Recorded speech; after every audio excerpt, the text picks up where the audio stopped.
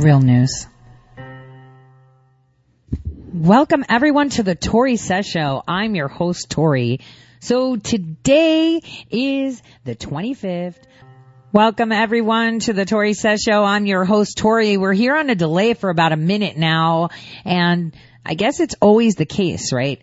Every time someone with a pool of knowledge has something to really say, technical difficulties. I mean, that's the era we live in. That's something we get used to, right, guys?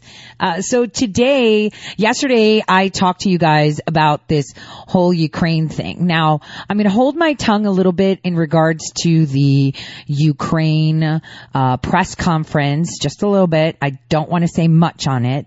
But I wanted us to talk about this whistleblower complaint, because first of all, I mentioned yesterday that as a linguist, I have been part of situations like situation rooms where you, transcribe or immortalize, I would say, on document telephone conversations because the audio clips are not allowed to be held, and that's because of the two countries. So basically, we immortalize the conversation on paper, which, to be honest with you, is a double-edged sword, because each country can immortalize it as they see fit, right? But I explained to you the process. The process is there's a person listening, who then transcribes it in the Russian, in the language. So like, for example, when I would sit there, they would have the conversation, whoever they were, and I would then record it in the target, in the target language. So if I was immortalizing information discussed in Pashto, I would be writing it down in Pashto. And then, I would then sit down, and if I use shorthand, I would elaborate that on my shorthand. So it's not like I'm going to say and, or, I'd put like a slash for or, a plus for and, everybody has their own way of transcribing a conversation, when they are the interpreter and transcriber. So when you interpret, obviously, and there's two people talking, it's not like you're going to remember a whole paragraph that they've, just reiterated over the telephone or over a microphone or whatever it is. You have to take notes. So that way you can reiterate it back in English. And then those notes, after the end of the phone call, you then write out, properly. And then you hand them over. So if it was in Pashto, I would write it out in Pashto and hand it over to another linguist who would then take my Pashto and translate it into English to be immortalized. So both of those documents, both mine in Pashto and the translated document in English, would then be immortalized. I wanted to point this out because it's very important for people to understand who actually puts these transcripts together, because I've been there. I've done it myself. And I want people to know that just because you do this job doesn't necessarily mean you're part of the intelligence community. Specifically, those that are within the White House, they're part of the executive house. So there's interpreters there, for each language that are retained for the White House. So for example, it would have been great if I was there for at least Greek, right? Since I'm, that's like my, I would say almost mother tongue like English is, right? Because I was raised by immigrants, and they all spoke, my whole family spoke Greek in the house, even though I was born and raised in the United States. So I kind of learned both languages side by side. And that's probably why I don't have an accent when I speak both of them. But anyway, so they are part of the White House Council. So that means they are not part of the intelligence community. And I mentioned yesterday that the whistleblower may indeed be someone like a cook in the White House. And what's odd is that the whistleblower who complained, their job was to bring it up. So for example, okay, I'm going to bring up a situation so you understand just what happened here and why it's fishy. And this is why I'm just like, this doesn't sound right. See, for people that know how the process works, we all know how much BS this is. But I was once on a call, and there were two participants, and one participant in their language was discussing with someone else on the other end something that sounded criminal. Well, actually, it was criminal. It was to use somebody else's identity to gain access to healthcare. So my job was simply to be there and facilitate the communication between the healthcare institution and the non-English speaking person. Now, the healthcare institution and the non-English speaking person that I was mediating for, I am only supposed to speak when spoken to. I am simply a conduit. So if they're like, hey, what's your name? I would say, hey, what's your name in the foreign language? And then they would say, hey, my name is Joe. And then I would respond, hey, my name is Joe, as if I'm them. Okay. So I am simply a tool.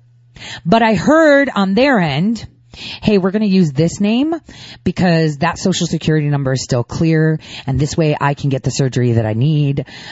So can you just make sure that you double check that birthday matches up with that? Can you check the notes, check the phone, which one we're going to use?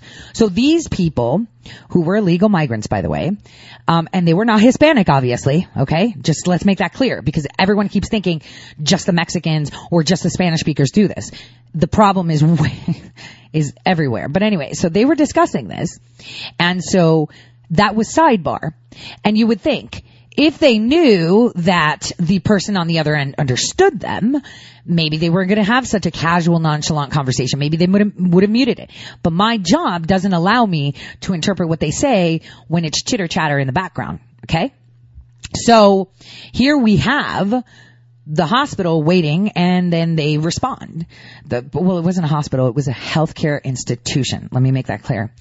And so I'm in the middle of it, and then the healthcare institution also makes sidebar remarks that sounded really odd and prejudiced.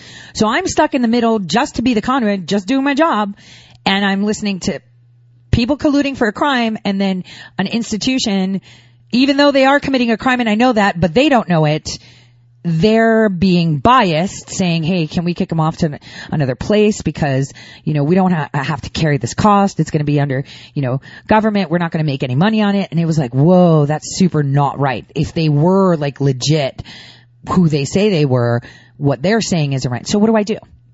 So here's the thing. Who has jurisdiction over my complaints?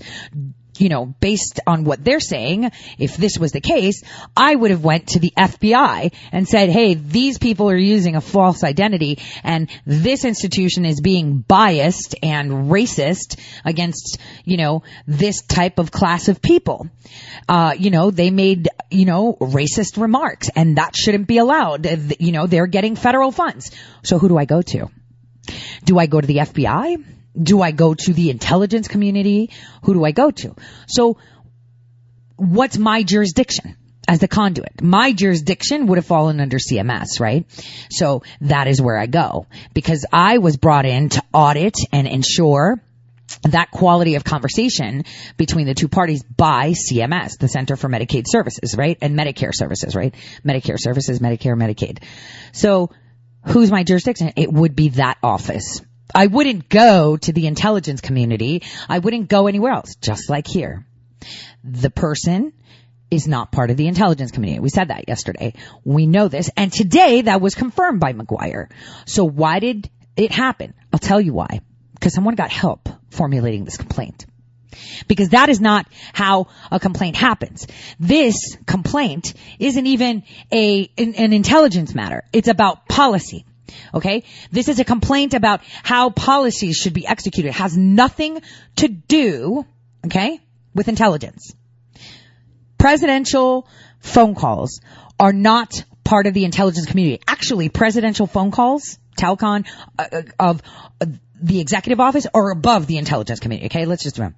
The fact that people that work within the intelligence community or may work for the intelligence community transcribing the calls does not mean that the IG of the intelligence community has oversight or jurisdiction. So for example, I am part of the intelligence community. So in my case, because I work for the intelligence community, in that capacity of that that phone call between that institution of health and those parties that were committing crimes. Do I go to the intelligence community with it? No.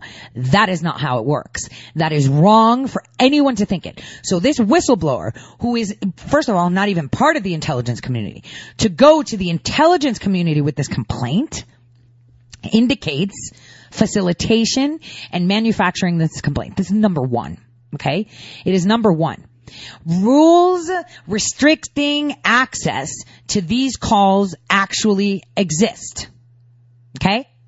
The person that is disseminating all this information, we don't even know if they had the approval to know this information. So for example, like I've said, throughout my whole life have been on many calls like this, and not just, between private parties or military or officers, but between countries, okay? Countries, leaders of countries. And I've sat in the middle, being the conduit. Now I know very well, and I am telling you this from a matter of fact, I've done this. You do not repeat the conversation. Do you remember how they were pressuring President Trump's interpreter for North Korea and Russia when he had that Russian meeting? That is a problem. This is why I think the executive office shouldn't even be recruiting people that have a second job, that report to someone else. He shouldn't be pooling from the FBI or the CIA analysts in that language. He should be hiring people that know to be his conduit. Regular civilians to just do that job, that have master in that language. Because it's not my job to understand what you mean by XYZ. My job is just to tell you what XYZ is being said. That's it. So here we have sensitive information, executive privileged information being breached.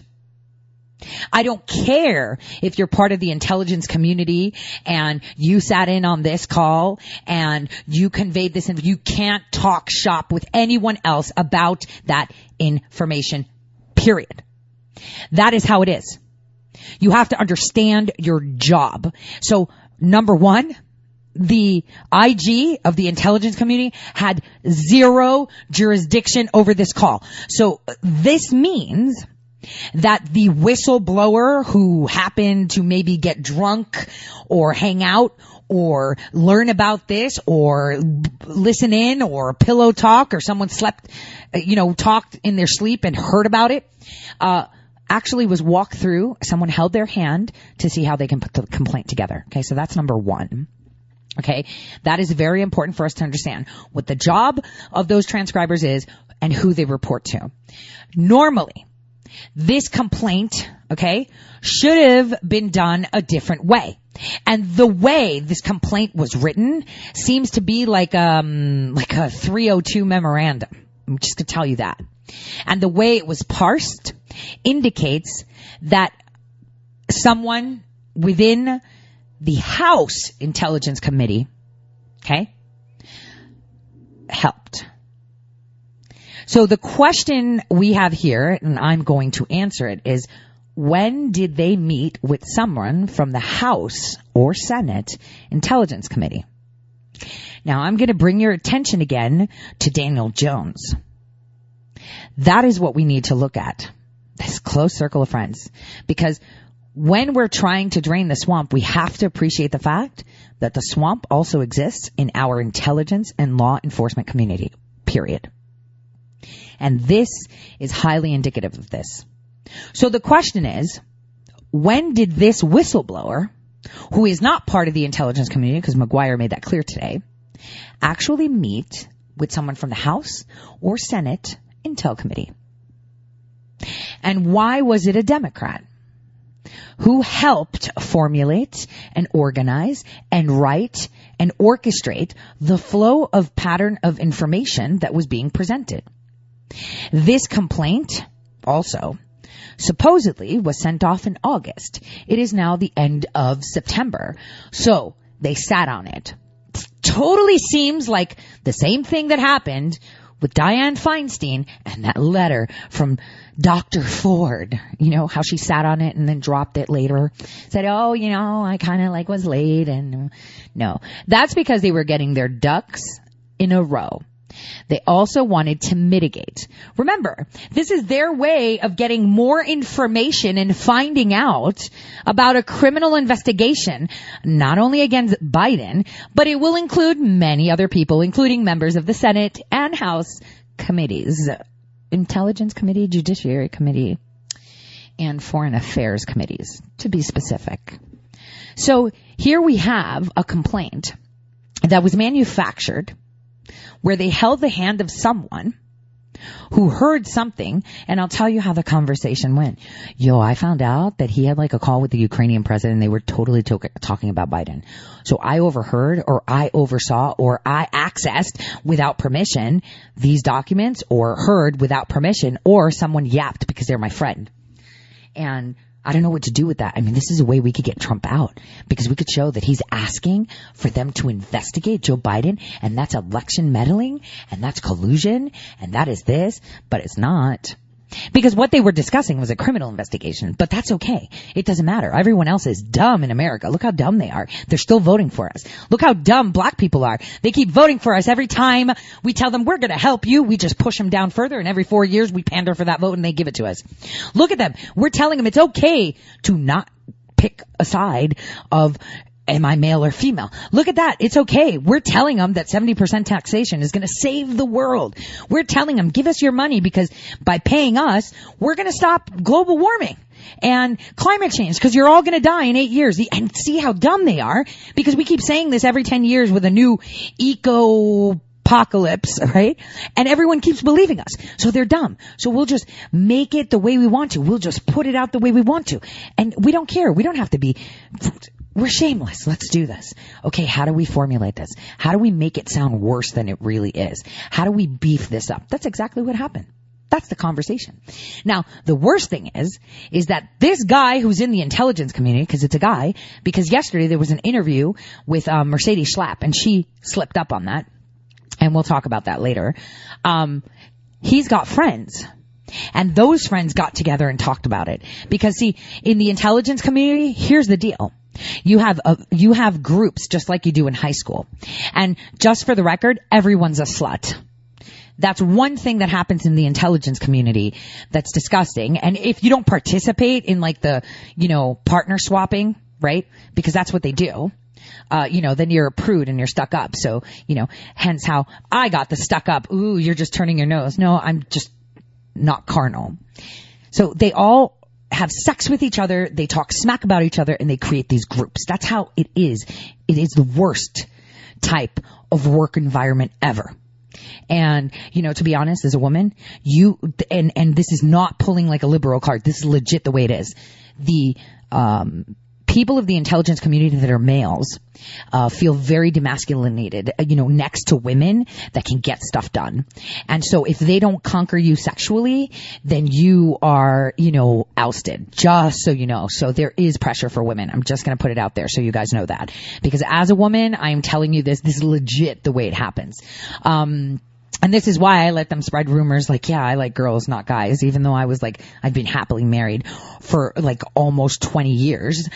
This is what I say, to just get people off my back, because it just worked for me. And so when people are saying, oh, it's, women are like this, it depends on the culture environment. The intelligence community won't change anytime soon. People find comfort in comfort of people that know what they know, because they can't tell other people. Make sense? So if you can't talk about the stuff you do, you can't talk about what you're seeing, you can't talk about this, you're obviously going to share and bond with people that do the same thing. So I just wanted to put that out there. So, to make that clear, so you guys understand the mindset and how this happened. So this means that we have a pool of intelligence community persons or officers that have discussed this. Now, even though now we know that the intelligence community, the person that whistleblowed wasn't part of the intelligence community, this means that we have a pool of people in the intelligence community that funneled it to someone that's not part of the intelligence community, which means they're kind of indirectly linked. Could be a contractor, could be like I said, a cook. So you never ever, rule of thumb, what did I say? Two degrees of separation when you want to drop information. So if I want to drop information, I'm not going to drop it. I'm going to drop it to someone who's going to drop it to someone who's going to drop it to someone. So that way, circular reporting, that's how we get stuff done, right? Remember? Christopher Steele, he said it, so they use that. That's what you do. You put out the information you want, make it look like somebody else reported it, so now that it's public, you can reference it without exposing the fact that you're the one that dropped it in the first place. Get it? So this is exactly what happened. This means that we have people within our intelligence community that have deliberately, that are completely politically biased. This is dangerous because this is the intelligence community. And this is egregious. To think that there is an even bigger rift between the intelligence community and the White House. So basically, that portion of the intelligence community has been weaponized for political gain. This is a very big problem. And this is probably why that President Trump will probably do what I said. He will find American citizens that are not part of the intelligence community or have been a part of the intelligence community that are simply going to be the conduits as interpreters, as linguists to be there, that have ironclad NDAs that report only to one person, and that's the executive office. If Rush could speak Russian, he would have Rush as his guy. That is how he should do it, because that's the problem. They are politicizing it. I've sat there and been the conduit for leaders that I loathed. Some leaders smelled like cabbage. Loathed. But I did my job because that is what I'm supposed to do. And I've never politicized it, even though I hate them. You can't not do your job because then you're just as bad as them. That's the way it is. And so for us to see that we have an intelligence community that has been weaponized, politically weaponized, it is a very big concern. But nonetheless, no sweat on our back because you took the bait. Now you have allowed us to see what we need to fix. And that starts with the whole OIG investigation, the whole how it got to him, who it got to, because now we'll know exactly where this whistleblower went and who he met with. We can trace your phone. We can trace your calls. We can know where you've been. We will put CCTV cameras. And this is why they delayed it. This is why there was a delay. First, we got to time it with the UN to pull away from that spotlight and bring another scandal. But two, oh gosh darn it. Do you mean that the CCTV was already purged? It's only a 30-day hold? Oh, darn. But here's the thing. This is what the rule of thumb is, but to the areas around, maybe not. That is it. Body cams, security, etc. don't get purged because those have to be seen. So unless you went to a restaurant that's only yours and we can't trace an Uber or something to tie them in. So think, do we know when he met with the Senate or House members of the Democratic Party prior to writing this letter? Who did he meet with and write it up? And how was it proposed to the OIG of the intelligence community? These are questions you should ask, because this is the new Russia hoax. This is the, oh look, election meddling. Not so fast. Because today, me, yours truly, got confirmation that this isn't election meddling, that this investigation into Biden, this reference into Biden, first of all, you can see it from the transcript, has been ongoing. Secondly, I already have confirmation that Joe Biden knew that they were being investigated. And here's the thing, even though Axios and all of them want to tell you different, I'm going to show you, even with the information they're putting out and the information already out there, excuse me, that they knew, that he knew, and that is the way they operate. They try to spin things, like watching the committee ask questions today live drove me insane. But you have to think, we already have everything. And again, I've told you, how do you legally put out information and then make that stuff, that information that's public, use it for you? Again, I've said it before. This is what you have to see. This is all part of the plan. This is the plan. 100%. I've already told you how it's done. I want something out there, for example, If I want something out there that I can't put out there because it'll be like, oh, maybe you're using it from your position of privilege. Maybe you've reached, national security here by saying that. What do?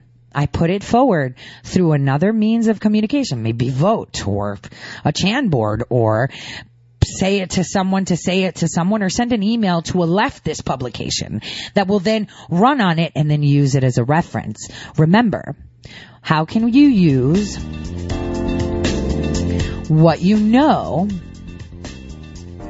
to expose the facts? I'll see you all in just a bit.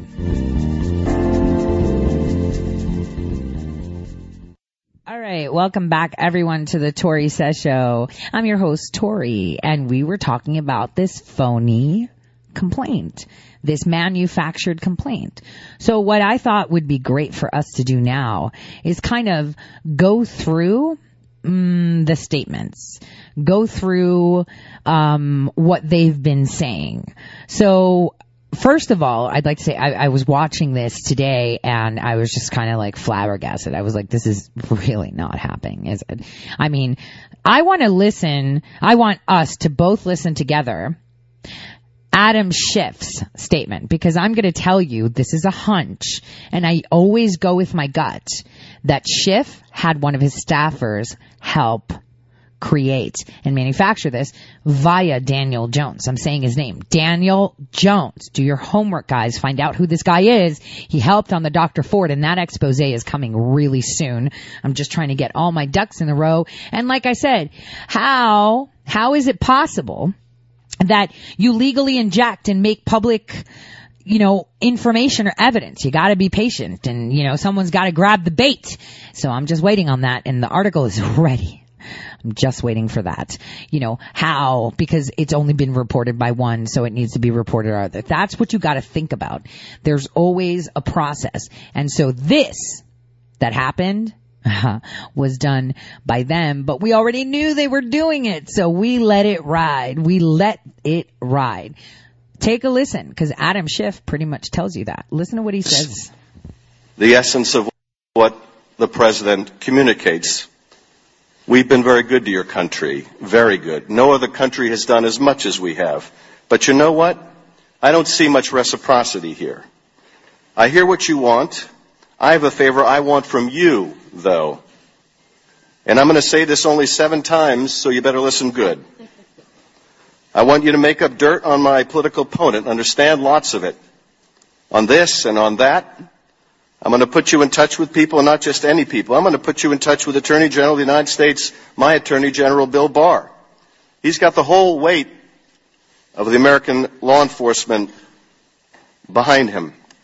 And I'm going to put you in touch with Rudy. You're going to love him, trust me. You know what I'm asking, and so I'm only going to say this a few more times, in a few more ways.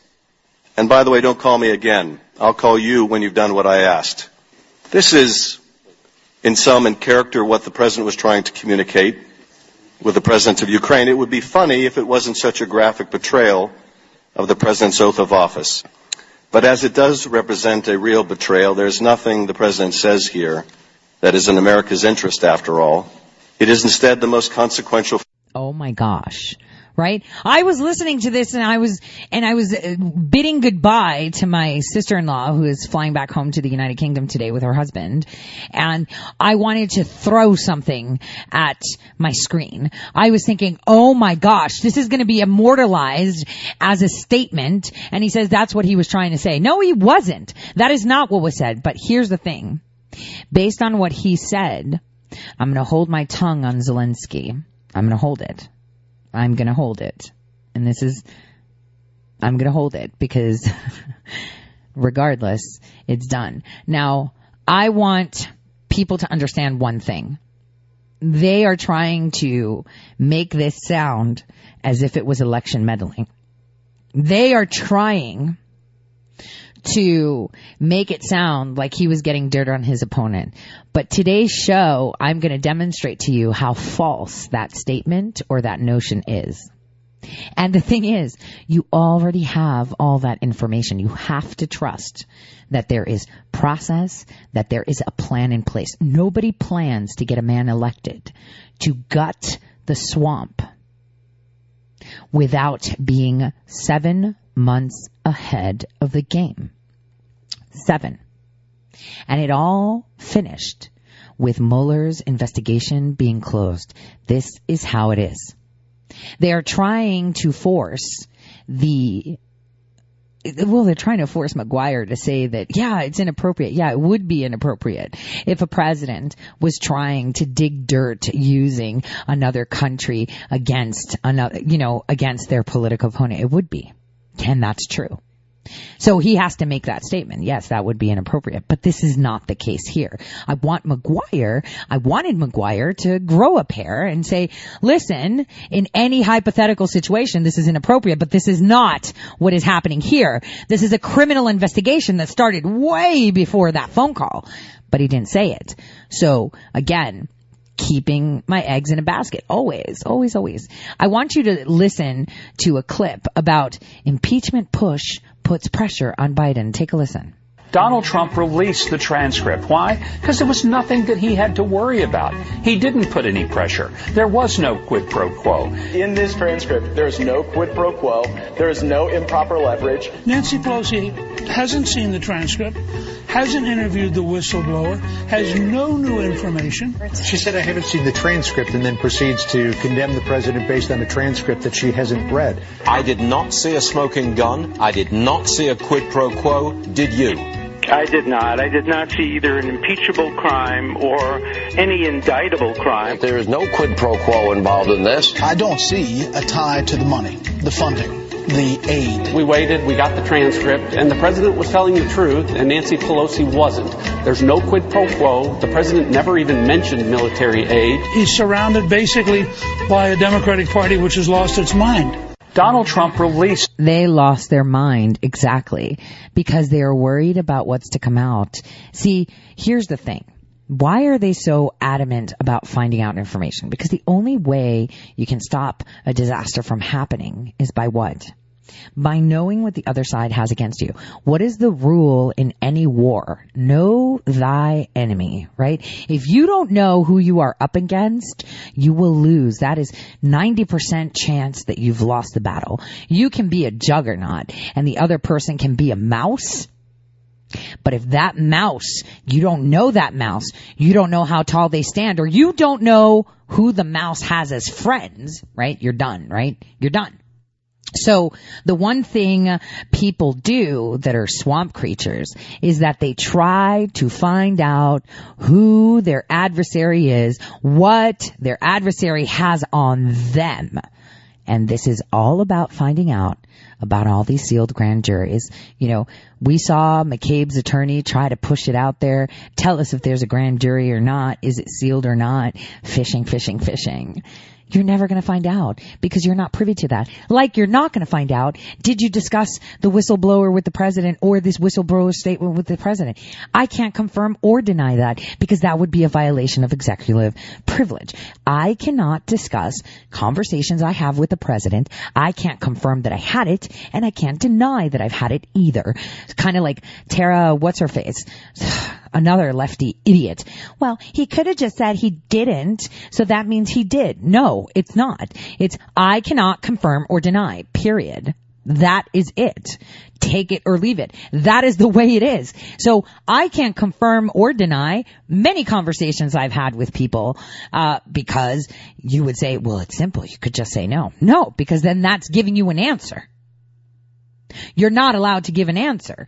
That is the way it is. The weird thing is that this whistleblower complaint that was put forward was not by a direct witness. So again, I put it back to the fact that I'm assuming this is pillow talk, drunk talk, hangout talk, or talking shop around, a water cooler. And that's a problem. But here's where you can see the writing on the wall, you guys. Let me just put it straight to you. This is the panic that is happening. eBay CEO, step down. Juul CEO, step down. Volkswagen CEO, indicted. Nissan CEO, charged with fraud. Comscore CEO, charged with fraud. WeWork CEO, stepping down. Senior VPs at Twitter, stepped down. Look at the writing on the wall that no one is pointing to you. Why aren't we hearing about this? Look at what is going on. The purge is happening. We just had an announcement that a district attorney judge was charged with a crime. We are locking up judges. Do you see the panic? Of course. You can see it now. You can say, whoa, that's huge. Wait a minute. What? You mean the VP of Global Public Policy that used to sit as head counsel of the FCC was removed from Twitter? Wait, what? Yes. Why isn't anybody talking about this? No big deal. We're just going to focus on this guy who heard from a guy about something. That's basically what they're doing. They're not going to tell you about Iran's UN address. They're not going to tell you anything. They wanted to pull away from the president. This is why he was pissed. Remember how I said he didn't want to be there because he had other things to deal with. Look at how much stuff he's getting done. Look at all these resignations. Look at all these firings. No one is talking about it because it's coming down. And now, this is supposedly election meddling. It's not. I want you to listen to what John Radcliffe said.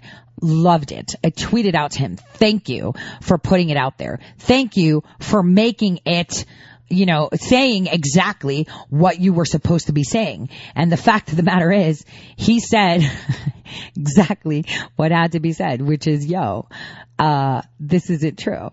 What you're saying isn't right. This is just BS, complete BS. And he literally said that in a nice way, because I would have said it in a not so nice way.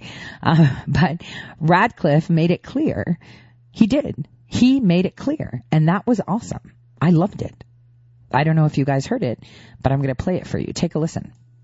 The question is, at this point, given what we have, why all the focus on this whistleblower? The best evidence of what President Trump said to President Zelensky is a transcript of what President Trump said to President Zelensky. I'm not casting aspersions on the whistleblower's good faith or their intent, but a secondhand account of something someone didn't hear isn't as good as the best evidence of what was actually said. And to that point, despite good faith, the whistleblower is in fact wrong in numerous respects. And I know everyone's not going to have time to read the whistleblower's complaint, but the whistleblower says that I am deeply concerned, talking about the president, that there was a serious or flagrant problem, abuse, or violation of the law. Whistleblower then goes on to say, I was not a direct witness to the events described. However, I found my colleagues' accounts of this to be credible.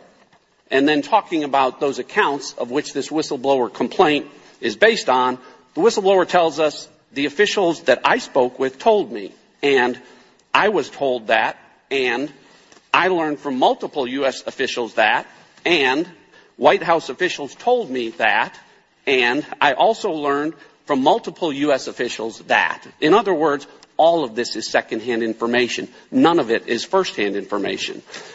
The whistleblower then goes on to cite additional sources besides those secondhand information. Those sources happen to include mainstream media.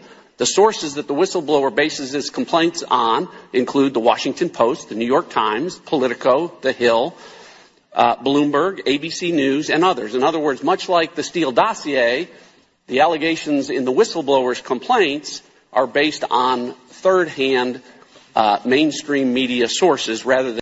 What did I say about putting out information? Did you hear it? This is why there was a delay. I know everyone wants to say it was just time for the UN, which it was, because they could have dropped this last week and maybe the week before. But they were waiting for the mainstream media to drop it so they can reference that to validate this complaint. And the question here is, did Schiff or was it Daniel Jones that, held the whistleblower's hand, walking him through how to write this? And who dropped this information? Like I said, when you want to make something, that's evidence, or you want to manufacture evidence, what do? You plant it. Okay, you plant it. How many times have I started an article and I'm like, oh, come on, who's going to report this so I can reference this? Because it may be misconstrued that I'm using my knowledge, so I have to wait until someone, says something and I can say, oh, that. Kind of like, yesterday in my article, if you guys noticed, I said that we have the server with Hillary's emails, didn't I? And then one bold reporter saw my report, probably, or heard me, or maybe got an email from me, or something. Email from a friend of a friend of a friend and said, hey, President Trump, you think that the Ukraine may have Hillary's lost emails? And what did he say?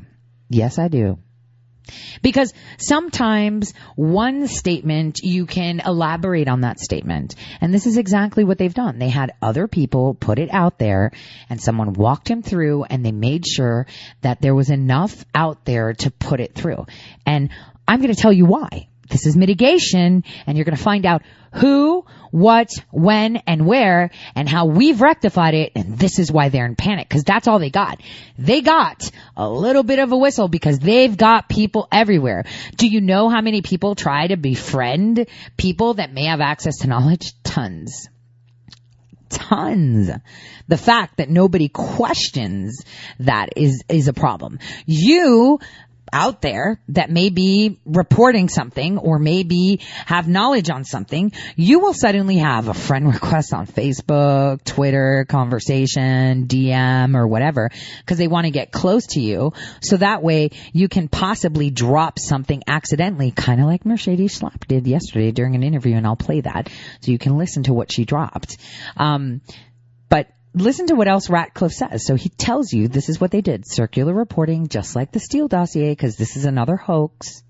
This is a hoax to try to say that there was election meddling when, bottom line is they need to take that shield off of that, presidential archive shield and release the Telcon of Biden and Obama with the Ukraine. That'll make everything go away. Because if you dump all that documentation, the mainstream media they'll be drowned in so much facts that they will not be able to conjure some type of, this is like totally benign. It's totally normal to say, well, I don't care. You're going to get Lutsenko into prosecutor general because, we want him. I'm just saying there could be such a conversation. Than firsthand information. The whistleblower also appears to allege crimes not just against the president, but says with regard to this scheme to solicit interference from a foreign country in the 2020 election that, quote, the president's personal lawyer, Mr. Rudolph Giuliani, is a central figure in this effort, and Attorney General Barr appears to be involved as well. But buried in a footnote, a couple of pages later, the whistleblower admits, I do not know the extent to which, if at all, Mr. Giuliani is directly coordinating his efforts on the Ukraine with Attorney General Barr. Attorney General does know because he issued a statement yesterday saying there was no involvement. My point in all of this is, again, the transcript is the best evidence of what we have. And so that the American people are very clear what that transcript relates is legal communications. The United States is allowed to solicit help from a foreign government in an ongoing criminal investigation, which is exactly what President Trump did in that conversation. So if the Democrats are intent on impeaching the president for lawful conduct, then be my guest. I yield back. So, this is exactly what I talked about yesterday. Remember how I told you about the U.S. and Ukrainian treaty that was signed by rapist, impeached Bill Clinton? In there it says that it's Attorney General Barr and the State Department, and that they can appoint someone, which in this case was Durham, right? Remember, I think it was Attorney General Barr who in March said that he appointed Durham. Will actually talked about it right before the Mueller investigation, and people were like, who's Durham, right? So, he was in on this. He was checking out. So there's a criminal investigation, and according to this treaty, that's the way it's done. And people are upset because Giuliani went there. Why did Giuliani go there? Because he's the personal attorney of the President of the United States. And he is representing the interests of his client. And why is he there? Because he wants the information that was manufactured against his client. Because if you think that they will get away, CrowdStrike will get away with what they did, you've got something else coming, some reality check that's going to be hard. And according to Mercedes Schlapp, it's a he. It's a one person. And on that note, You know what's really funny? CrowdStrike wrote this report on the Russians supposedly hacking the DNC, blah, blah, blah, blah, blah. They did not have a vendor contract with the FBI. Ergo, their report is equal to that of toilet paper. Toilet paper. Because you run a DNA test. Oh yeah, I did it at my house and I used this and I PCR'd it myself. And you submit that into court. It's worth nothing. Did you go through an approved vendor for DNA analysis? No, I didn't. Then it's garbage. I don't care. But for some reason, garbage that CrowdStrike produced was valid, even though it's not legally valid. In the eyes of the law, it's toilet paper. So here we are where they use toilet paper, CrowdStrike toilet paper. And that CrowdStrike toilet paper suddenly has a big fat contract migrating all legal documents, all communications, all transactions, all everything and their mother, New York State. Tell me why CrowdStrike has been hired and has a contract by the state of New York to migrate cloud data from the Southern District of New York. Speak again, please. Hello. What is going on here? They are corrupt. That organization is under investigation, yet the state of New York awards them a contract? Think about it. Think about it. This is where the FBI should be and say, well, hold on a second. They're actively being investigated for fabricating evidence in executive intelligence, foreign, intervention, blah, blah, blah, blah, blah. Yet New York State awards them a cloud contract. That article's coming soon. Like, how is that even possible? How is that even legal? Think about it. How did CrowdStrike get an award to migrate and create the cloud for the state of New York? Obviously, de Blasio is there and Fredo's, family runs it. So, hey, think about it. Here's what we have, facts, showing you where the corruption is deriving from. Here we have facts. There is an ongoing criminal investigation. And it's not news. It's not brand new news, because we knew it. We knew it. Take a listen before we break for the hour and I come back and show you how Joe Biden knew about this before he ran, so we can't be election meddling. And I am so surprised that no one in there is mentioning that. I am really upset. Do none of these people know? I mean, I would have expected Devin Nunes or even Ratcliffe to know that he already knew.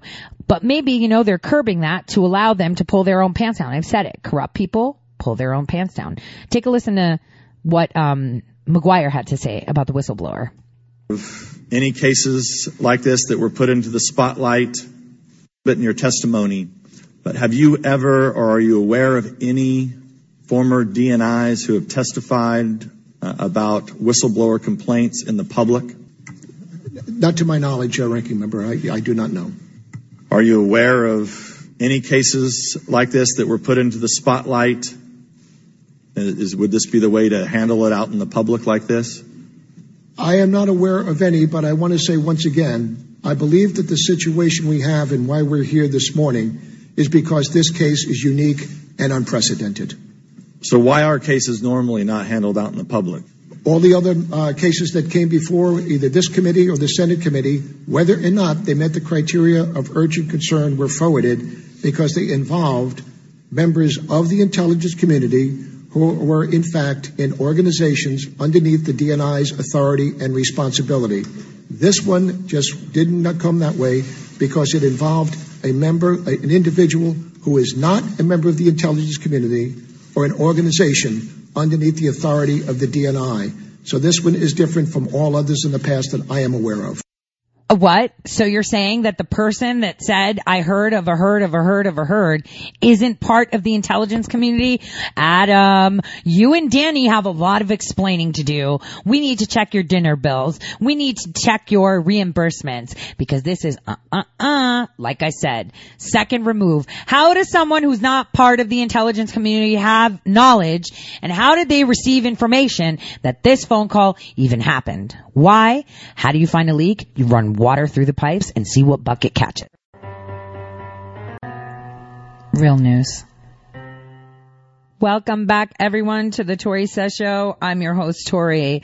So this is the second hour. I will talk about, I won't talk about Iran. We'll talk about it tomorrow because there's more, there are developments that came out of Iran, via my sources in Syria. So we'll talk about that later, tomorrow, that is, because I want to bring to your attention, the final moments of this hearing that ended, just a few minutes after I started my show, to let you know exactly how and when this all occurred, okay? Because it's really important that we listen to the facts and we parse them so you understand just exactly what they're trying to do. Now, Castro, who I didn't even know was running, one of the biggest clowns ever, was trying to entrap McGuire to say things that he wasn't saying.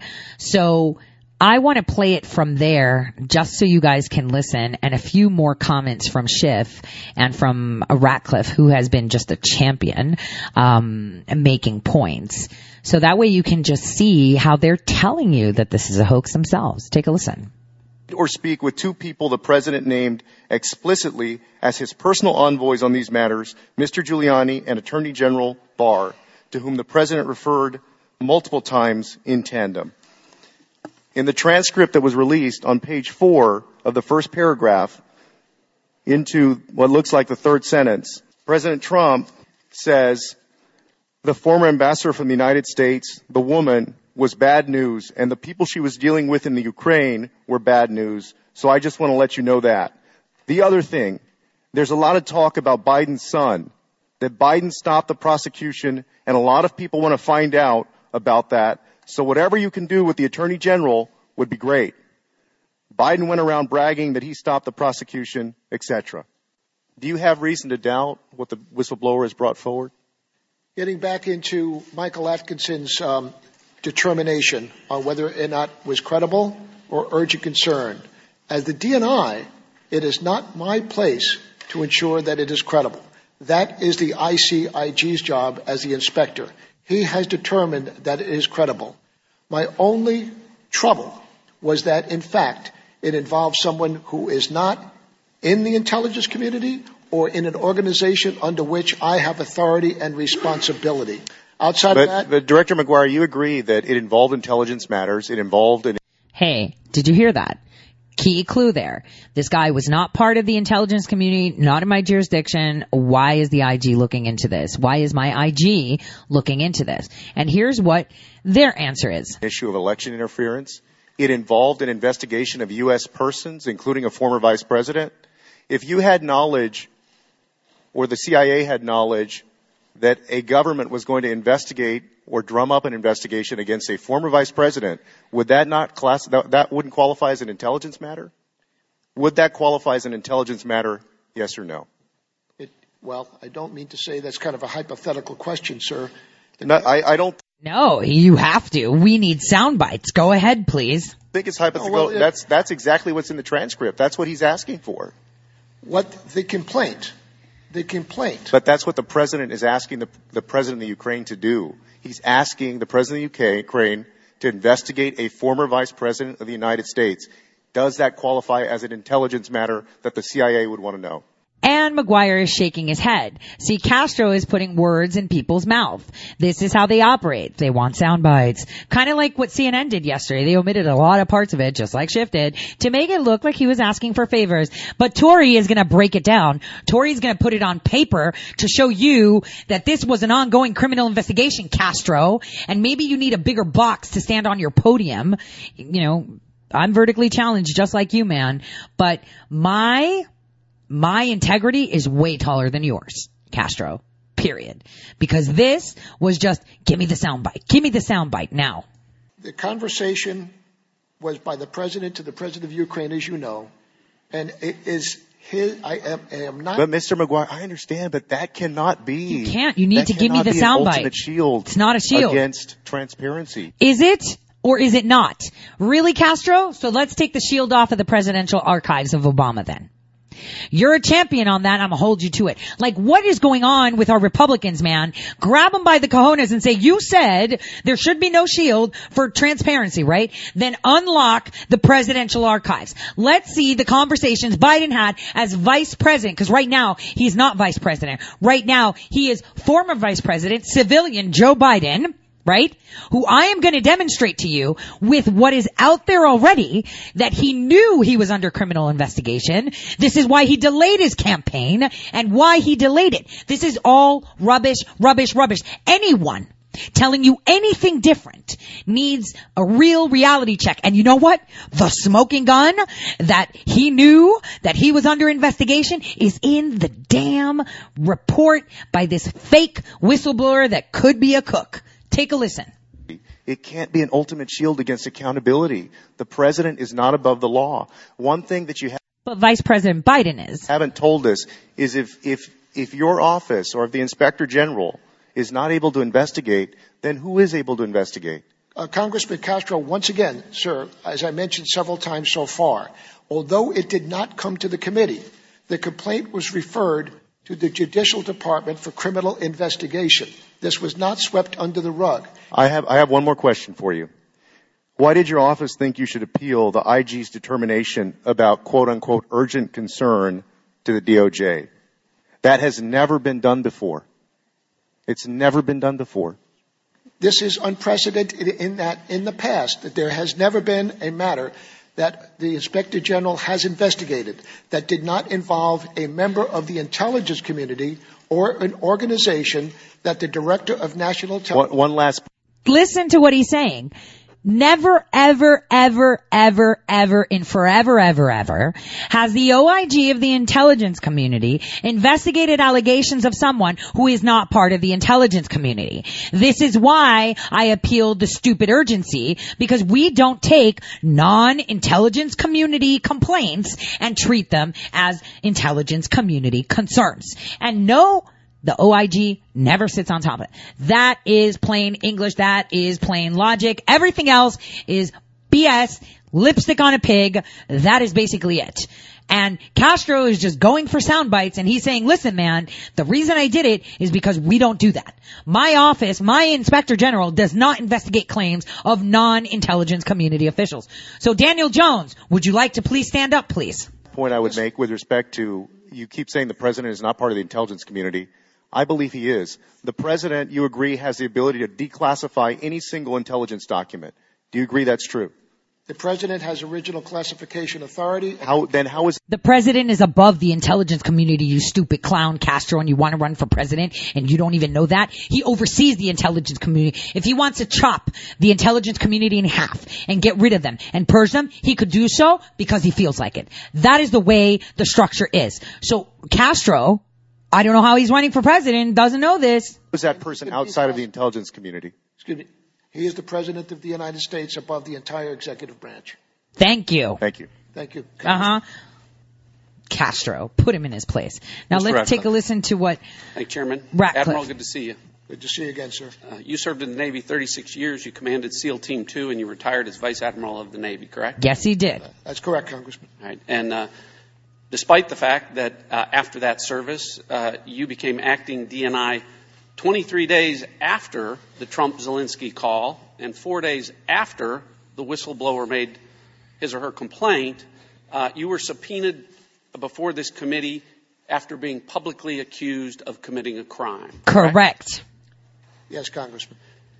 Chairman Schiff wrote... So I just wanted to play that clip because we didn't play it before. They accused him of a crime. Are you guys getting this? They accused him of a crime. Okay? And this guy has never, ever not served his country. And they accused him of a crime.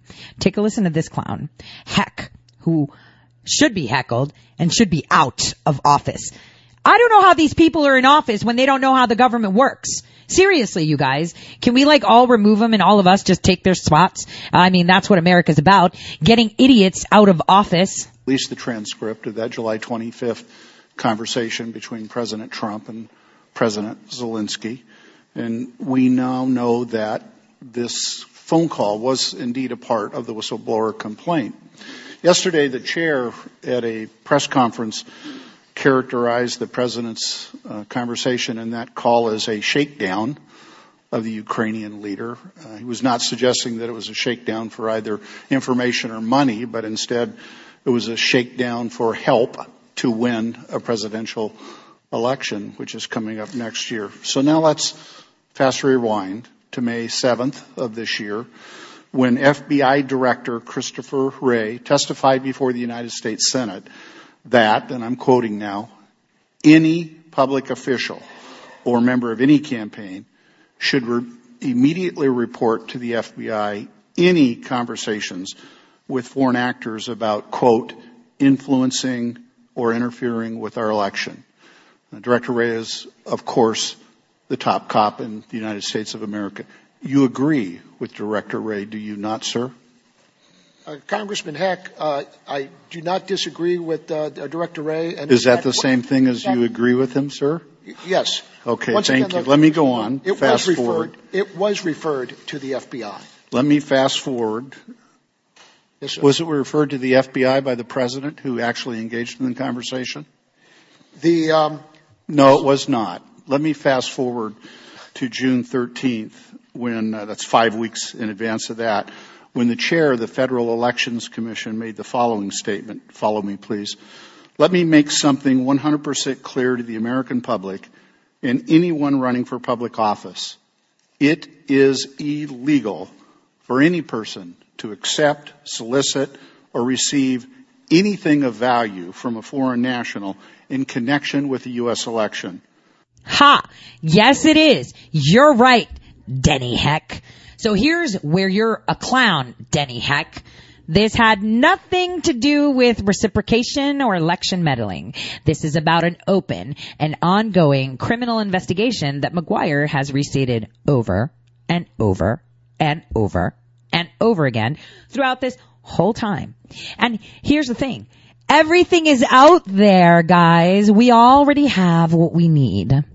And how do you make evidence out there? Use circular report. And here's where I'm going to use circular reporting that you've dropped. Because you've dropped puzzle piece this, puzzle piece that. There. It's all about putting them together, right? And you know they're sneaky. They don't drop puzzle pieces of the edges so that way you can figure out what the picture is. They drop all the middle pieces, you know, when you're doing a puzzle and you're just like, why am I getting the middle pieces? I need to find the outline of the whole picture to be able to build my puzzle. These clowns are smart. I mean, that's how you obfuscate. Listen to what this, you know what? No, we're not going to listen. This guy, we need to listen to what McGuire tells me. Take a listen. This is not a novel concept. Election intervention from foreign governments has been considered unacceptable since the beginnings of our nation. Do you agree with the FEC chair, Weintraub, Mr. Director? I agree that our elections are sacred, and we any interference from an outside source is just not what we want to do. And to solicit or accept it is illegal. I don't know about that. I'm not a lawyer, sir. I don't mean to be evasive, but I can't. So you think it is okay for a public official to solicit, or it may be okay. You do not know the law on that? Oh my gosh, they're like going after sound bites like crazy. I don't know how McGuire stands like that. I would be totally salty. I would be like, listen, clown, you need to go do your homework. I'm not a lawyer, but I can tell you one thing. This has nothing to do with election meddling. There was an ongoing criminal investigation about Biden since 2017. We shouldn't even sit here and have this conversation right now, but I'm entertaining you because it's your freaking circus. And I don't want to be your monkey, so get off. That's exactly what I would have said. But McGuire's a lot more composed. Probably why he's, an ODNI and I'm not. Maybe okay for a candidate or an elected official to solicit foreign interference in our election? I cannot believe you're saying that. You're not really saying that, right? No, I'm not saying that, Congressman Heck, at all. So we should note that the FEC chair was prompted to say this because it was just literally the day before that the President of the United States sat at the Resolute desk in the most iconic room in the United States, the Oval Office, and said that FBI Director Wray was wrong. You're obviously disagreeing with that. He also said that he would consider accepting foreign help. And of course, yesterday we learned that the President did in fact do exactly that, solicited that help.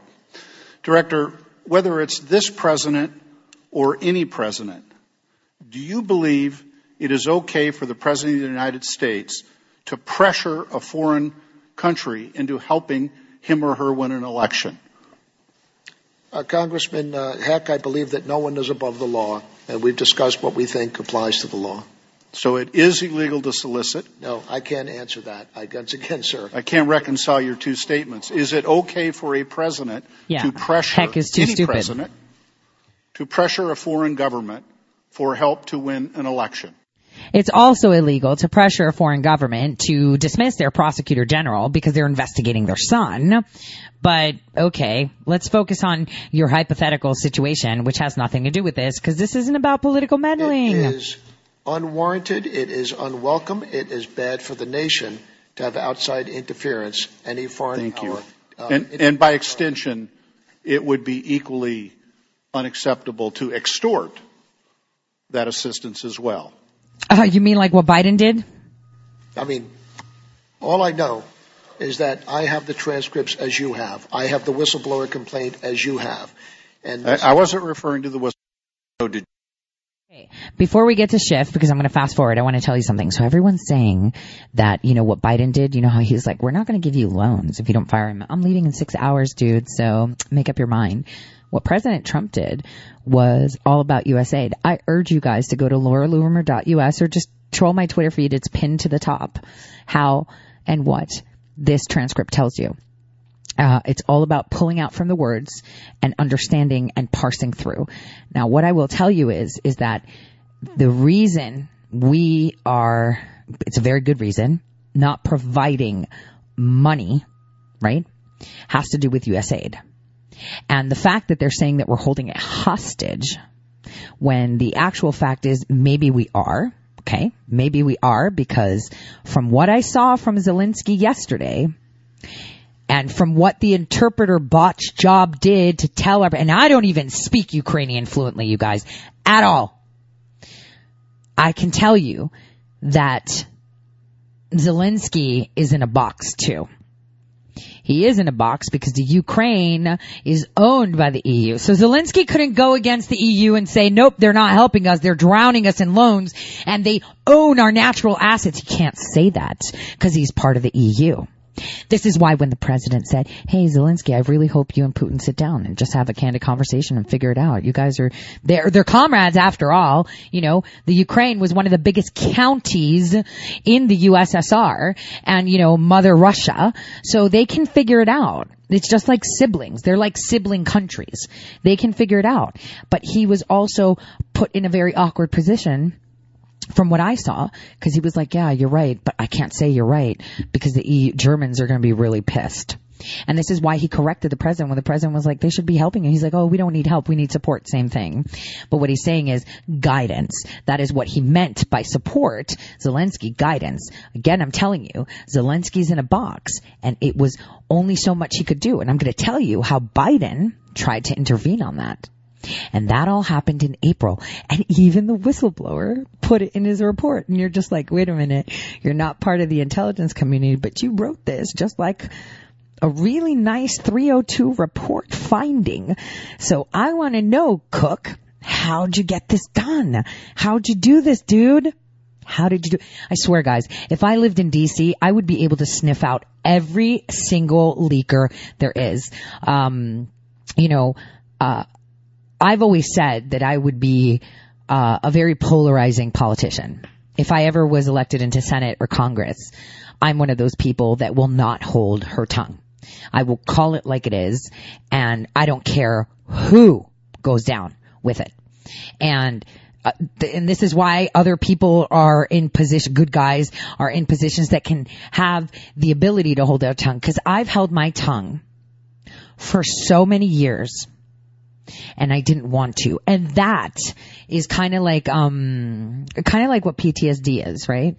Where you like harbor these memories and you're just, so you either react in a self-destructive way or you totally change in personality. Because I have changed a lot. I have never been how I am now.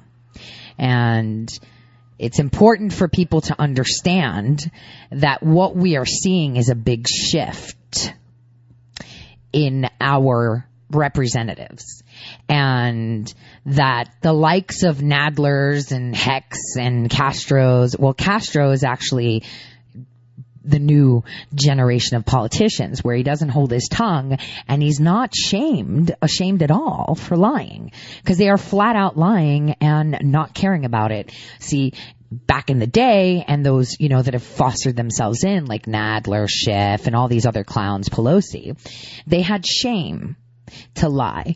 So they had to make their lie believable more. Castro, Ocasio-Cortez, Omar, Tlaib, all of them. The new ones, they don't care. They really don't care. This is very important for you guys to understand going forward. Now, let's just take a listen quickly to what Schiff has to say. Listen to this. Did you discuss this subject with the president? You can imagine what a profound conflict of interest that would be. Did you discuss this subject, this whistleblower complaint, with the president? You can say, I did not discuss it with him, if that's the answer. That doesn't betray any privilege. So his body already shook his head. He already told him, no, I did not. But Schiff is pressing.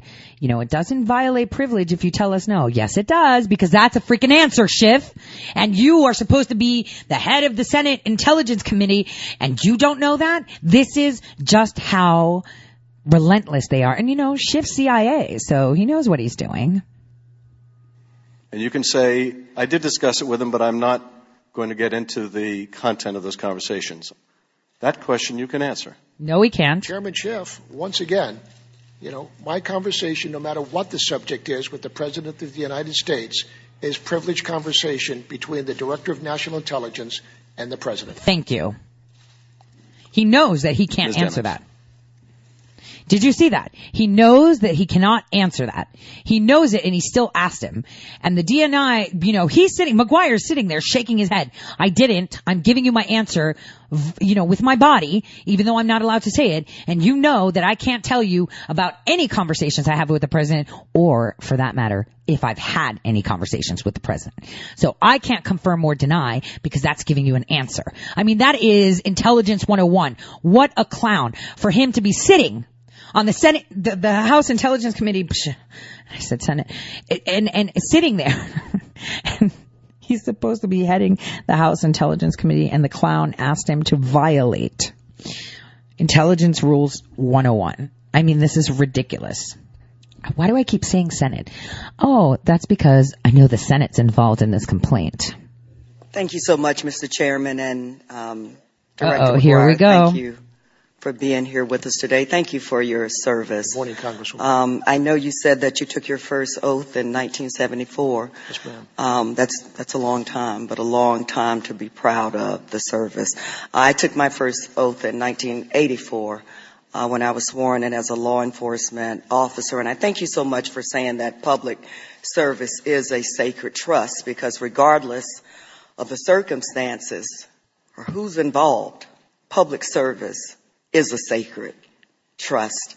I've had an opportunity as a law enforcement officer, I'm a member of Congress now, but to investigate internal cases involving other personnel. I've had an opportunity to investigate numerous other cases, criminal cases, and never once, just for the record, Director McGuire, did I ever go to the suspect or the defendant or the principal in those cases to ask them what I should do in the case.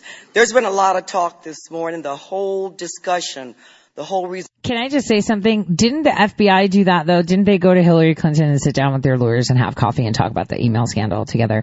I'm just saying. I thought I would bring that up, because even though Demings looks likable, she looks like the biggest snake ever.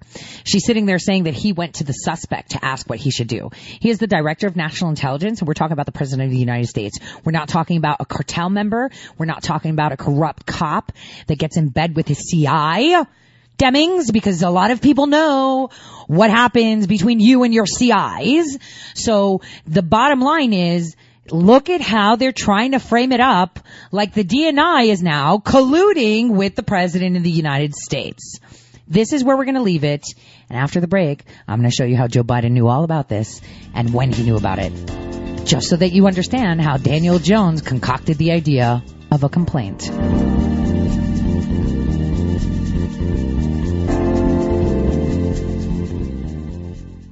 Welcome back, everyone, to the Tori Says Show. I'm your host, Tori. Now, before we get into this, I want you guys to just listen to the opening statement of the DNI before I tell you and showcase to you the mitigation that happened in April. In April, and remember, when did we fire the ambassador to the Ukraine from the U.S., Yovanovitch, the one that Zelensky was referring to? When? May 6th. May 6th, she was fired, and May 9th, Giuliani arrived. And when did Joe Biden know about this, and who mitigated? But before we do that, again, we're going to listen to the opening statement of Joseph Maguire, our acting DNI. Director Maguire, would you agree that the whistleblower complaint alleges serious wrongdoing by the President of the United States? Mr. Chairman, the whistleblower... Well, actually, I apologize, Director. Let me recognize you for your opening statement, and you may take as much time as you need. Thank you very much, Mr. Chairman. Chairman Schiff, Ranking Member Nunez, and members of the committee, good morning. I'd like to begin by thanking the Chairman and the committee for agreeing to postpone this hearing for 1 week.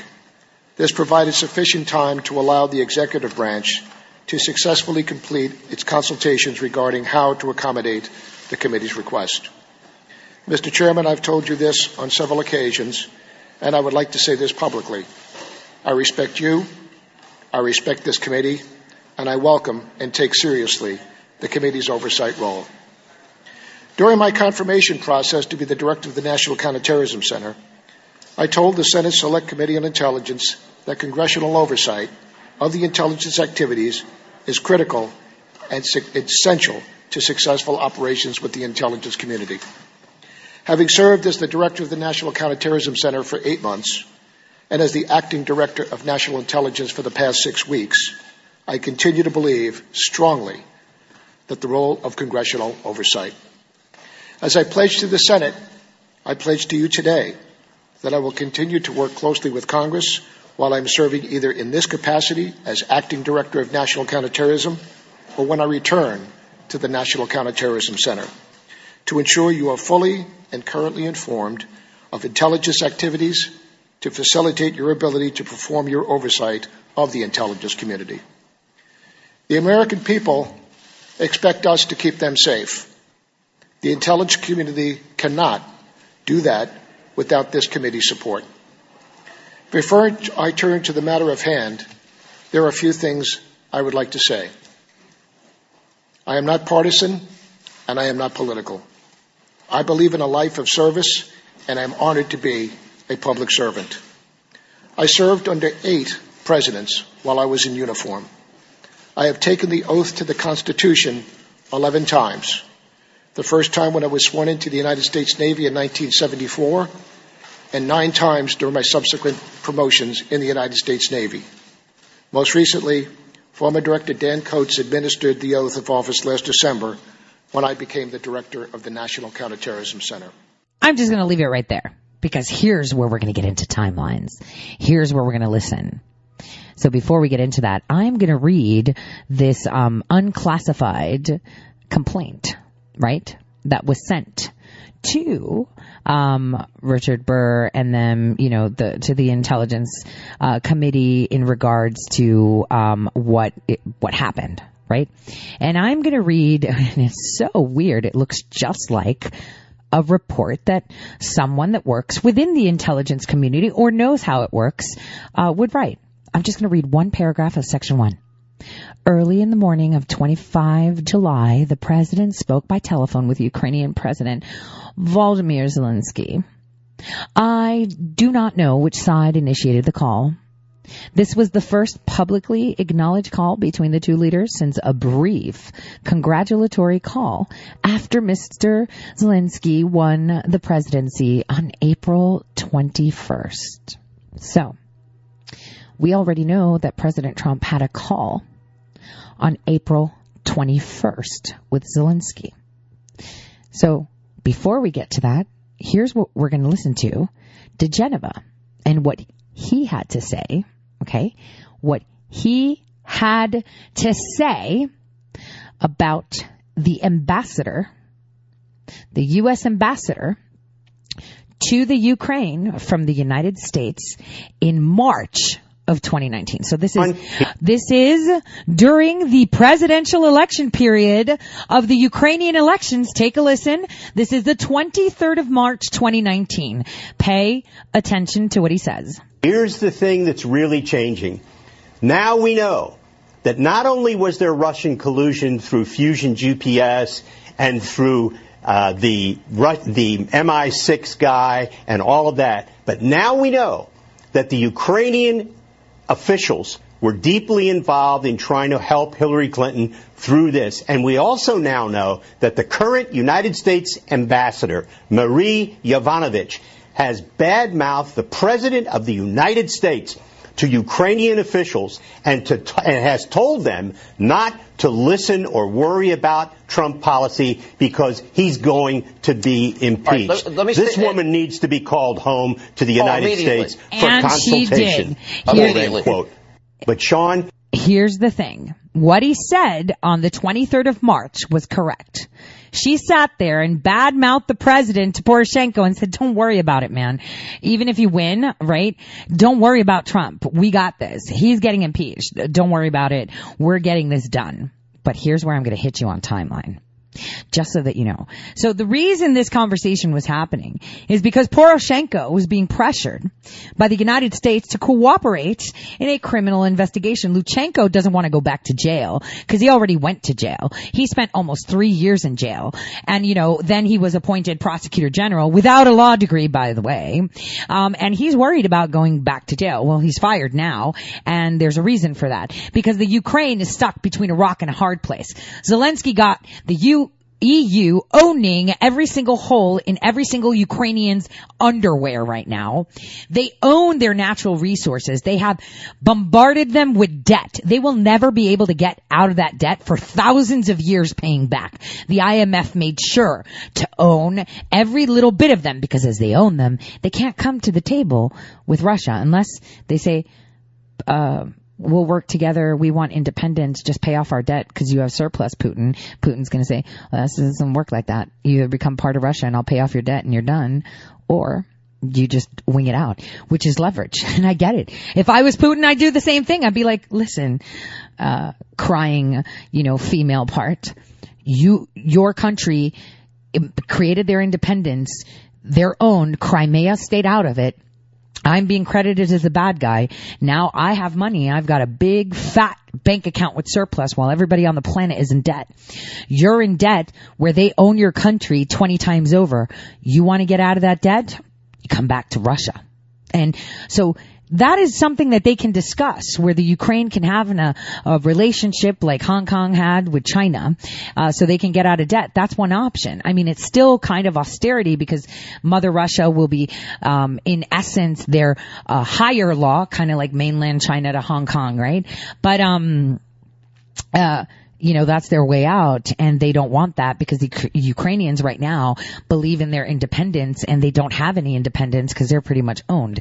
So I just wanted to throw that out so you understand the concept of those relations between the Ukraine, Russia, and Europe. And now they have the United States of America who's like, listen, I want this information. You want my help? You want me to help you facilitate communications with Putin where you're not part of Russia, but maybe we could figure something out so you guys can have some independence, even though you're still going to be dependent on someone else? Then you need to work with me because we've got this treaty and we did this and we're having a criminal investigation and talk. So here we go, fast forward, aside from the fact that we have this ambassador bad-mouthing our president saying, don't worry, he'll be impeached, right? We have her in office. She's sitting there, and presidential elections are going on a full. Now listen to this, what people don't know. On April 12th, just a couple of days before the Notre Dame fire, do you guys remember that? You remember how it was on fire, Michelle was sipping wine, Obama was in France too? Well, candidate Vladimir, which they call Volodymyr Volodymyr, which is Vladimir Zelensky, he arrived in the palace to speak with the president of France. So they were chit-chatting. And even though everyone said Poroshenko was going to win, Macron, of course, invited him to France. So this is on April 12th. And it just so happened that Barack Hussein Obama was there too. Just so happened. So they're all sitting there having a conversation. Notre Dame's on fire, so no one's paying attention to who's actually in town in France between the 12th of April and the 20th of April. Pretty big deal, right? Because Ukrainian elections are coming, and don't forget, the Ukraine has the most largest natural gas, assets on the continent of Eurasia, right? Combined. They have the most natural gas on Eurasia. That means the European continent and the Asian continent, they have the most. So they should be rich. They should be rich. They're not. They should be rich. So you need to make sure that you're friends with Vladimir Zelensky. Funny how they want to call him Volodymyr instead of Vladimir, which it is. So Zelensky is in town, Obama's in town, other people are in town, and they're all chit-chatting. Notre Dame's on fire, so no one's looking at who's chit-chatting. They're just looking at the fire, right? And boom. It was the 18th of April that everyone's like, oh my gosh, on Friday, totally, we're going to have Joe Biden announce that he is officially running for president of the United States. And they're like, psych, no, we're going to do it on Monday. Because the elections for the Ukraine were done on the 21st, right? Oh, what happened? Oh my gosh. His buddy Poroshenko did not win. Uh-oh. We're going to push back the elections because we need to find out what's going to happen now. Do we have dibs on Zelensky? We need to talk. Because if this stuff comes out and this guy's anti-corruption, I'm a little bit concerned, says Joe. His lawyer's all over it. Don't worry, Joe. We're going to keep this quiet. We're going to get it going. No one's going to know about this ongoing criminal investigation that, Durham hit the ground running with when he was appointed by Barr. And according to the treaty that we have with the Ukraine, so don't worry about it. You just do you. If you run, we're going to make it look like election meddling. Just go ahead. That is exactly what happened. This is why Joe delayed his announcement to run, because he didn't know how much damage it would cause him, and he needed assurances from the Obamas, from France, from Germany, from all those clowns that met with Zelensky and said, no, we got him. He gets it. He knows how it works. We've already told him in any case he wins, he needs to work with us. He needs to understand he's part of this group. We're going to all work together. We got it. But see, the thing about Vladimir is that he's young and he's a bull in a China cabinet. And he understands logic. Just like anybody else with common sense would. Damn it. They own my country. I got to walk this fine line. They're right. We can't be independent right now. We're going to have to be dependent because whoever, once we spurred off, they owned us. How do I tell my people that we're going from dependency to the EU to dependency of Russia? I can't. I got to make the best of it. And what I can do is threaten the EU when I'm a little bit more comfortable and in my office enough to say, listen, man, I'm actually considering taking Vladimir's money and letting the people hate me, but we won't have debt and we'll be able to make money on our natural gas. I might be able to do that because Trump is willing to help me facilitate that. So my country has at least some freedom and that we're not superimposed all these darn taxes. And maybe if Putin allows us, it'll be Ukraine, Crimea together, independent, but not so independent, still part of the Russian Federation, kind of like the agreement that Crimea has, because Crimea doesn't have high taxes. Crimea doesn't have a socialist government. Crimea is actually thriving and they're rich. And maybe we want to do that too. So that is what happened. So Joe Biden knew that he was under investigation. Unfortunately, the presidential election in the Ukraine wasn't fixed enough. George Soros dropped the ball. So did the Obama for America Foundation. So did the Atlantic Council. And Zelensky is smart. You don't come into running against someone like Poroshenko with Lutsenko as a prosecutor general and win the elections without being smart. This is why I said I want to hold my tongue, because there were many indications that Zelensky is a sleeper, and it's not a sleeper for the Ukraine, but actually Russian. So I'm just going to tell you that. This is my hunch, and on the sense that he is more toward the Mother Russia thing, but with independence, okay? So this is what happened. This is why Biden delayed his announcement, because he needed to have validation and information and understand that maybe Zelensky could be compromised. Maybe Zelensky will play ball with them. And Zelensky did exactly what he needed to. And what's that? He gave him assurances that he understands how the system works. He gave him assurances that he will be compliant. And he made sure yesterday, even though he was very uncomfortable, even though he wanted to come off very aloof, type-ish and very middle of the road, this is why he made an extra effort to indicate his alliance with Europe by saying, no, they're helping us. They are, this. And Trump was like, what are you talking about, dude? They're not. This is why I'm not giving you money. I give you anti-tank, where people were giving you pillows and sheets. So again, they all knew this. They all knew this investigation was already happening. This is not about election meddling. This is an actual criminal investigation. And the best guys is, if you run for office, they can't use information that they're garnering, supposedly, from other nations against you. But here's the kicker. We've already started this investigation. The investigation already started. So it's not like it just started. And see, that is what the report did. Oh, there was a public call on April 21st. It was brief and congratulatory. Was it though? Was it though? What about the previous conversations that AG Barr and Durham had with them? Oh, yeah, right. We're not going to mention that because then it's not going to fit into our election meddling discussion. And why did Biden delay? Because he was looking into this Hunter Biden stuff. Remember, it was around that time where everyone's like, he got kicked out of the Navy for cocaine. He got $1.5 billion from China. All this news was coming out and everyone's like, don't look. He's going to announce. How is he going to announce? He's disgraced. Don't worry about it. We'll take care of it. I mean, look at Clinton's body count, rapist. We made Monica Lewinsky pass herself off as a mistress. We can fix this for you, Biden. Don't worry, man. You're our guy. You ran for president back in the 80s and lost because you were a liar. Don't worry. Just continue your lies and we'll fix it. Don't worry about it. We got this. Mainstream media is our PR firm. They didn't work. So what did they do? Daniel Jones got really, kind of looks like the dossier, doesn't it?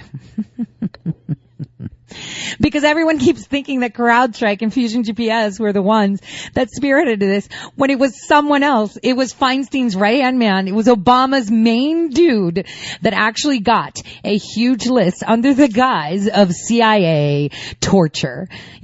Think about it. If I'm investigating how our intelligence community tortures or questions people, that means I have access to the highest intelligence that can be granted to anyone, even Majestic. Yeah. Yep. We're talking, 12. You got Magic 12 all the way up to there to see how you torture humans and non-humans. How do you get information? So you have access to everyone and their mother, no matter where it is, to see how you question and interrogate high-value groups, high-value targets. Ooh, wasn't Peter Strzok part of that group? Oh, yeah, he was. So what he did was, under the guise of saying we did all this torture and we were anal feeding them and doing all this stuff and put out a report, over those 6 years, he compiled the biggest list of names known to man. Every covert asset on every single portion of this planet Earth that we are on, with their family, with their insurance, with this, with that. And when you need them the most, activation. That is how Dr. Ford was done. This is how and there was one man that led that group. One man who was Feinstein's right-hand man, not her Chinese agent spy that was her driver supposedly for 20 years. But it was Daniel Jones, the guy that was in GQ as one of America's eligible bachelors along with George Clooney when he was a nobody. Daniel Jones, who did 4 years in the FBI, you mean the farm. Daniel Jones, who has a Rolodex with every covert asset available to him. because I'm sure that a lot of us are not on that list, because that's how covert they are and that's how excluded they are from documentation. But nevertheless, he had a list. He is the one that orchestrated, because he paid Fusion GPS. He paid Glenn Simpson, Colonel LLC. He paid. He even created the Democracy Integrity Project that Obama paid into. And what was their job? To validate the dossier in 2017. Oh my gosh. So where is he? Oh, he was also the guy that was the in-between conversation just before Comey got fired. How was he implicated in this, where he was the guy who was chit-chatting with Christopher Steele and other people? How is this guy totally excluded from every single report on the planet? Because he orchestrated it, and he wrote this report. Because you know what? You should see his report on torture. Gosh darn it. The verbiage, the structure, all looks the same.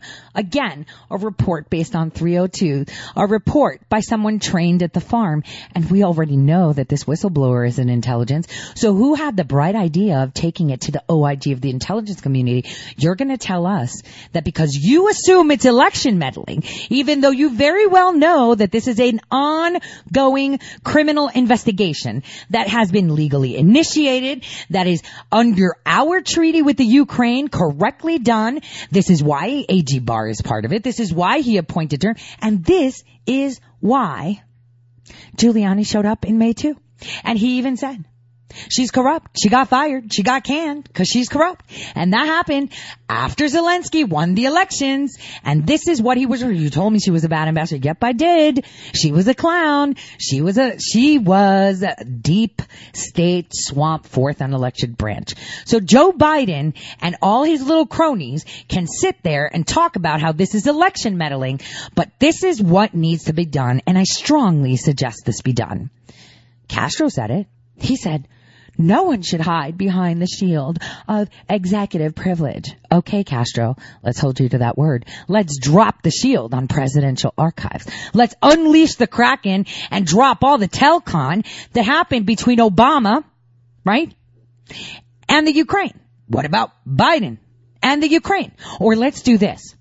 What about the ambassador, Marie Yovanovitch, right, and Obama and Biden and with other officials? How come we don't release that?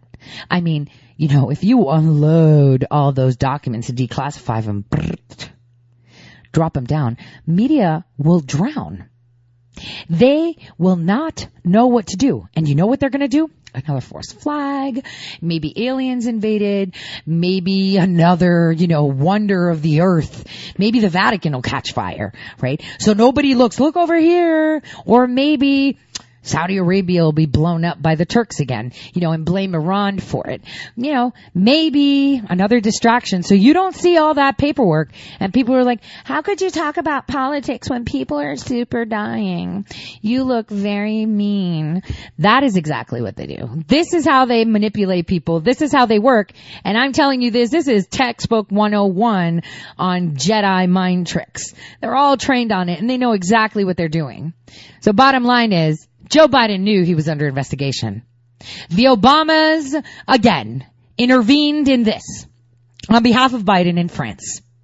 They had a chat with Zelensky. I guarantee you they had a chat with Zelensky. I mean, of course, oh my gosh, reports are going to get out that the Obamas and maybe Biden is here. Wait a minute. Think about it. Wasn't Biden in France when Zelensky was in France? Or wasn't he in France when Poroshenko was in France? Hey, Department of Homeland Security, why don't you pull his flight records and show him at the same place at the same time with the Obamas and the Ukrainians prior to the elections? Why is it that he was going to be announcing his presidency the day after the Ukrainian elections and pushed it? Well, actually, he was going to announce it the week before that or the week before that, but he kept pushing it out, waiting for these elections because he was unsure. Because George Soros said, I don't know, man, people are really pissed off. This austerity stuff, not working for them. Zelensky might actually win. Let's see what we could do. Sure, let's get him into France. We'll Jedi mind trick him. We'll hotbox him. We'll get everybody in a room and say, oh, yeah, you're going to be part of the group. This is so cool. You get to wear cool sunglasses and suits that are made of Teflon. You know, shiny stuff. That's what happened. And now, when you see them flat out lying and not caring that they're lying, this is how desperate they are. Oh, dear Schiff, save the children. You're next. This is just the beginning. And like I said, it's all about timing, right?